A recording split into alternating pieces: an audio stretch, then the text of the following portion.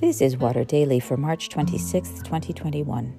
This week we are looking at Mark 11, 1-11, the story of Palm Sunday. Today's reflection is already late. What must it have been like for Jesus coming into Jerusalem that day, knowing this was the last time he would enter this city where holiness and violence, yearning for God and insistence on human power mingle so potently? Bittersweet is too mild to convey the feelings that must have jostled within him.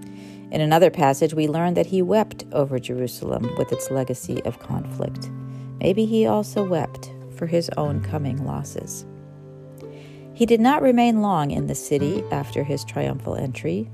Mark tells us, "Then he entered Jerusalem and went into the temple, and when he had looked around at everything, as it was already late, he went out to Bethany with the 12.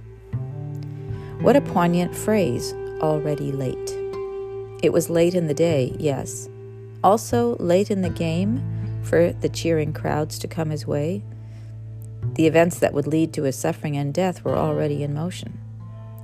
And while I maintain that the doctrine of free will means that Judas could have refused to betray him, Pilate refused to condemn him, even as persecutors stop and choose another way to deal with the threat he represented, it was unlikely that this story could turn out another way.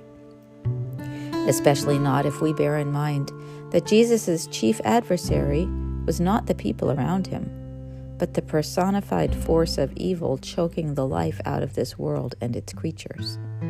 That fight had to be fought, and this was the way Jesus was going to take on that enemy and his ultimate weapon, death.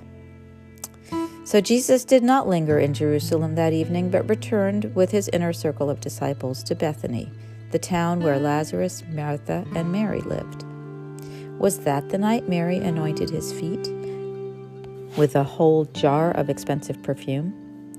Was that the night Judas made the decision to betray him?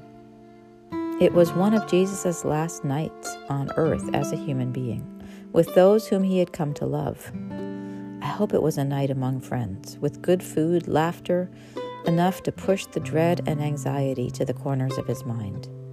Time enough to return to Jerusalem in the daylight and engage his final days. It is already late for us as well, as Lent draws to a close and we prepare to enter the drama of Holy Week. Maybe we too should rest in Bethany for a little while.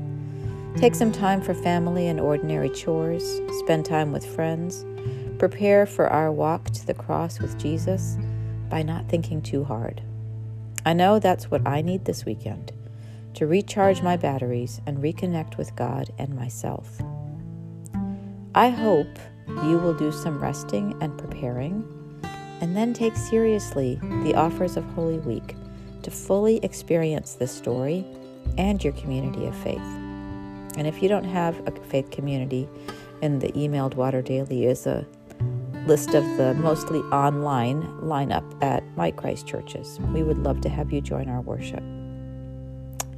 Yes, you've heard this story before, no doubt, yet it manages to reveal new gifts to us each year. As late as it may be, God's love is never too late to overwhelm us. That is my Holy Week prayer for you.